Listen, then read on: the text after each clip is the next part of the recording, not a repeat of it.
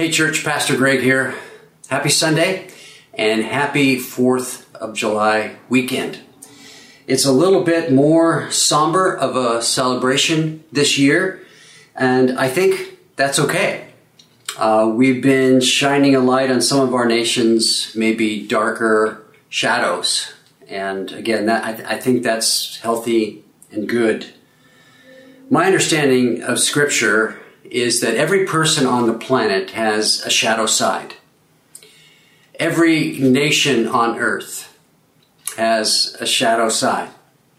The Church of Jesus Christ has a shadow side. What's important is that we own it, that we see it, that we confess. We see and confess our shadow side. We sincerely repent of our shadow side. We make appropriate amends wherever needed when we see that. I hope we can do that as people, as a nation in the days to come. Nevertheless, this is a day to celebrate our democracy. Having said that, we have much to celebrate and be grateful for as a nation. I would only add that democracy requires our active engagement. And please identify and research the strategic issues that you believe we're facing as a nation and vote your conscience in November. As a church, I can assure you that we won't be endorsing any political party or any political candidates. What I would encourage, though, is prayerful, humble dialogue about what our issues are, and then encouraging one another to contribute to that. Again, healthy, humble, prayerful dialogue.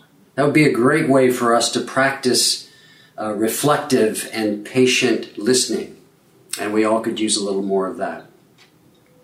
We're going to be celebrating the Lord's Supper today at the conclusion of the sermon. And so with all that said, please pray with me. Lord, we want to commit this time to you, and as I usually pray, I pray that you would be the primary teacher today. No matter what my words are, that you would speak to hearts and lives, and that you would have your way in each of us. So we give this time to you and pray in Jesus' name. Amen. I used to play a game with my kids when they were younger, a lot younger, let's say between 5 and 10.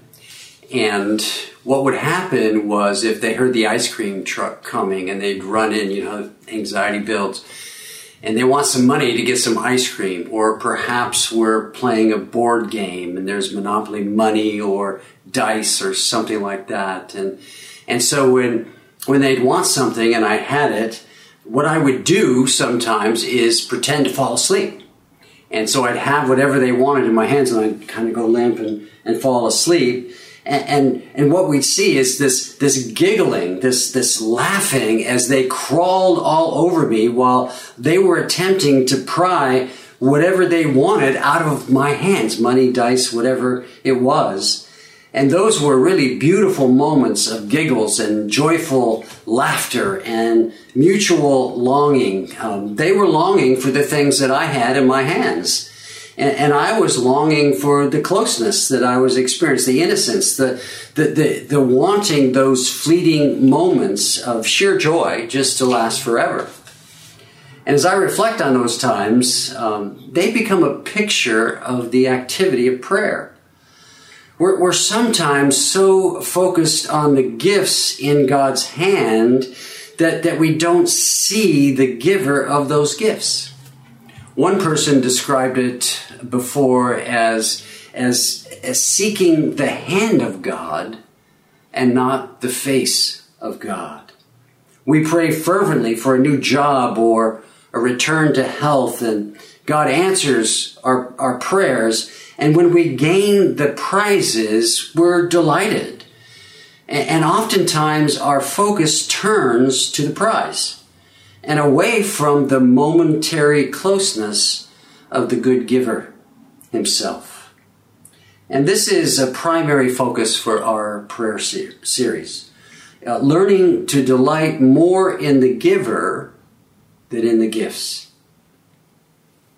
And so one of the first things we should notice about the Lord's Prayer, Matthew 6, is that it's strategically located right at the heart, the center of the Sermon on the Mount. It must be important. This prayer is curiously relevant. This is how we advertise it in the e-news, and I just love this. I wish that I wrote it, but I didn't. I don't know where it came from. It was in my notes. This prayer is curiously relevant to all people in every culture and life circumstance throughout history. It is a work of both literary and sacred genius. That's beautiful.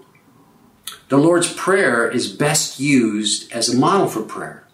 We could think of it as a template to launch us into a place or a perspective of adoration, of reflection, of confession, and of gratitude.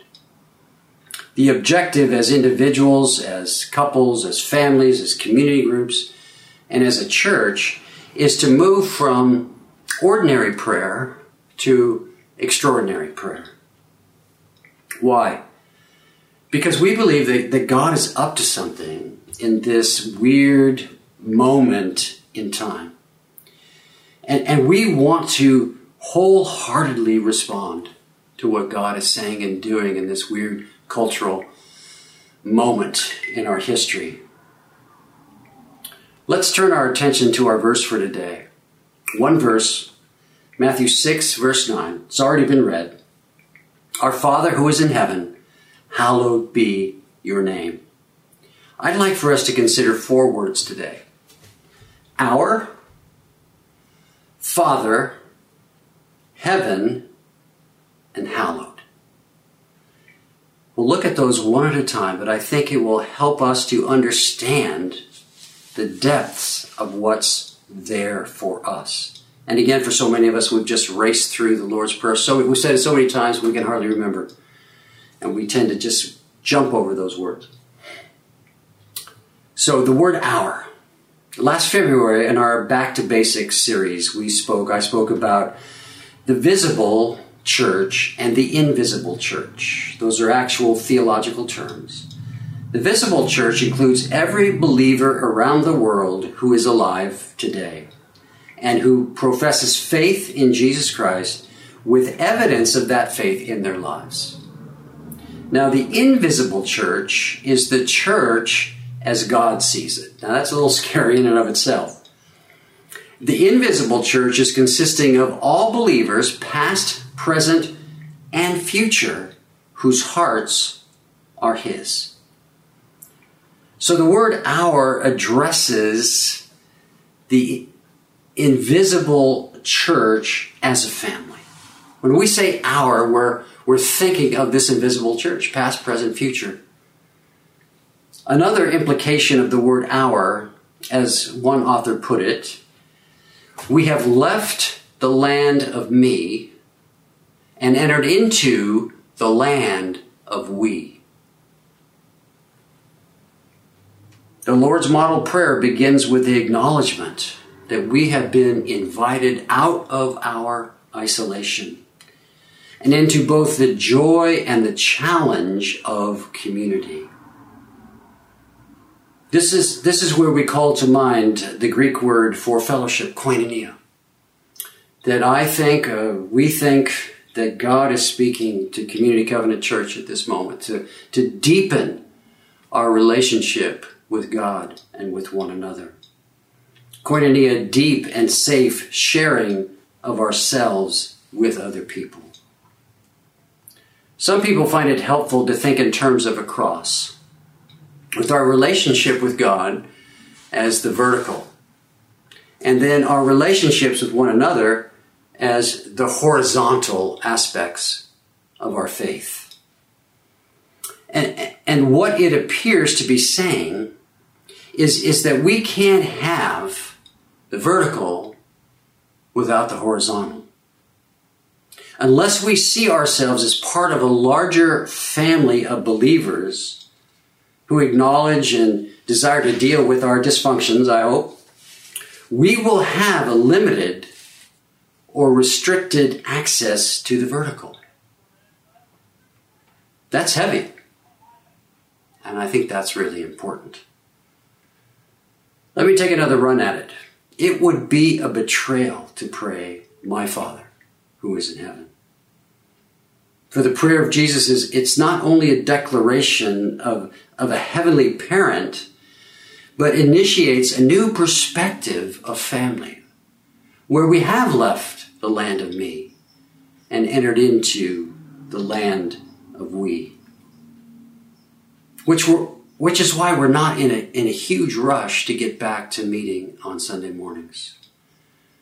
We have vulnerable people among us. We want to protect the spread of the virus. In this we land of promise, the God of the universe has reached down to us with an invitation to both know and be known. With the opening word of the model prayer, Jesus is welcoming us into both the visible and invisible community of active, intentional followers of Jesus. And Hebrews 2 talks about Jesus as our older brother. That brings us to number 2, Father.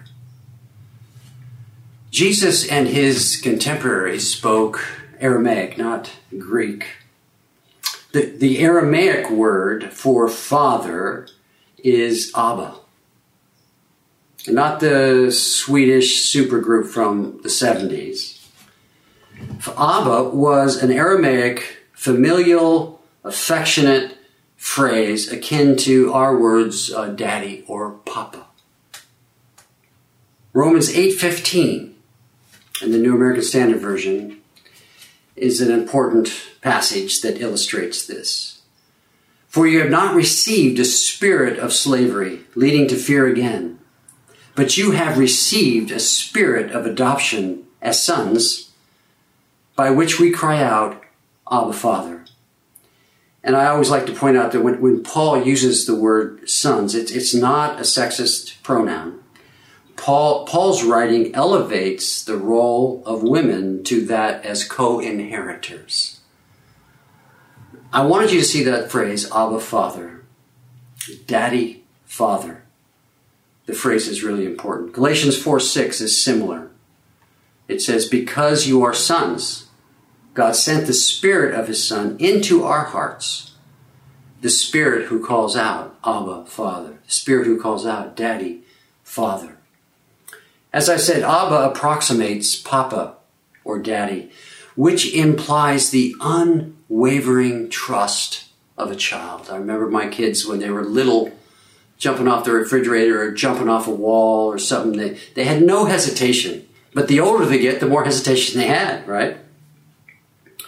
So, Abba, unwavering trust on the part of a child. Father, on the other hand, expresses intelligent comprehension of the relationship, right? And so when we put both of those words together, Abba, Father, they together reveal both the trusting love as well as intelligent confidence of a secure son or daughter. And that brings us to number 3, heaven, our Father who is in heaven. It may be helpful in thinking about prayer to view heaven more as a perspective rather than a physical place. Why? Because God is active and God is everywhere. The theological term is omnipresent. Always present everywhere is what that means. And God's omnipresence reminds us of His transcendent nature. Transcendence is also a theological and philosophical term referring to the relationship God has with creation. And God is wholly independent from creation. Isaiah 55 verses 8 and 9 address this. Isaiah says, for my thoughts are not your thoughts. Oh, God says through Isaiah, My thoughts are not your thoughts, nor are your ways my ways, declares the Lord. For as the heavens are higher than the earth, so are my ways higher than your ways, and my thoughts than your thoughts. The simple understanding of God's omnipresence and transcendence makes our privilege of approaching him intimately as a son, as a daughter, all the more humbling and all the more worship worthy. Because God is omnipresent, you and I are never, never, never, never alone. Number 4, hallowed. The first thing Jesus tells us to ask God to do is to cause his name to be hallowed. What does that mean? The word hallowed means to make holy or to set apart. The word hallowed and holy come from the same Greek word. The phrase, hallowed be your name, is a plea that God would cause his name to be hallowed in our hearts and in the hearts of all people.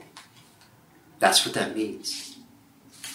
2 Peter 3:9 says, the Lord is not slow about his promise, as some count slowness, but is patient towards you, not wishing for any to perish, but for all to come to repentance.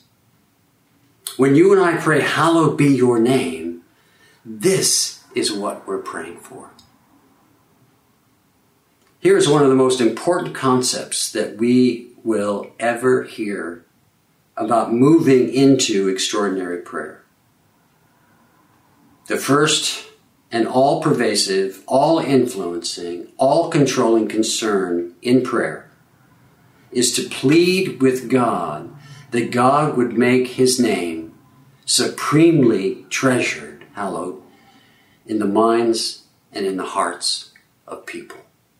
That's what that phrase means. As we make our way towards celebrating the Lord's Supper together, here's the bottom line. We don't need to make bigger commitments about prayer. What we really need is to think and then to believe truer thoughts about God. Worship helps our prayer life. Thoughts that are shaped by the gospel. What Jesus Christ has already done on our behalf. To constantly go back to that place. What Christ has done. The virgin birth, the miraculous ministry, the death, the resurrection, the ascension of Jesus is all designed to specifically and intentionally reconcile us to God. Prayer is the celebration of reconciliation. If I had to reduce everything I've just said, that's a one-liner. Prayer is the celebration of our reconciliation.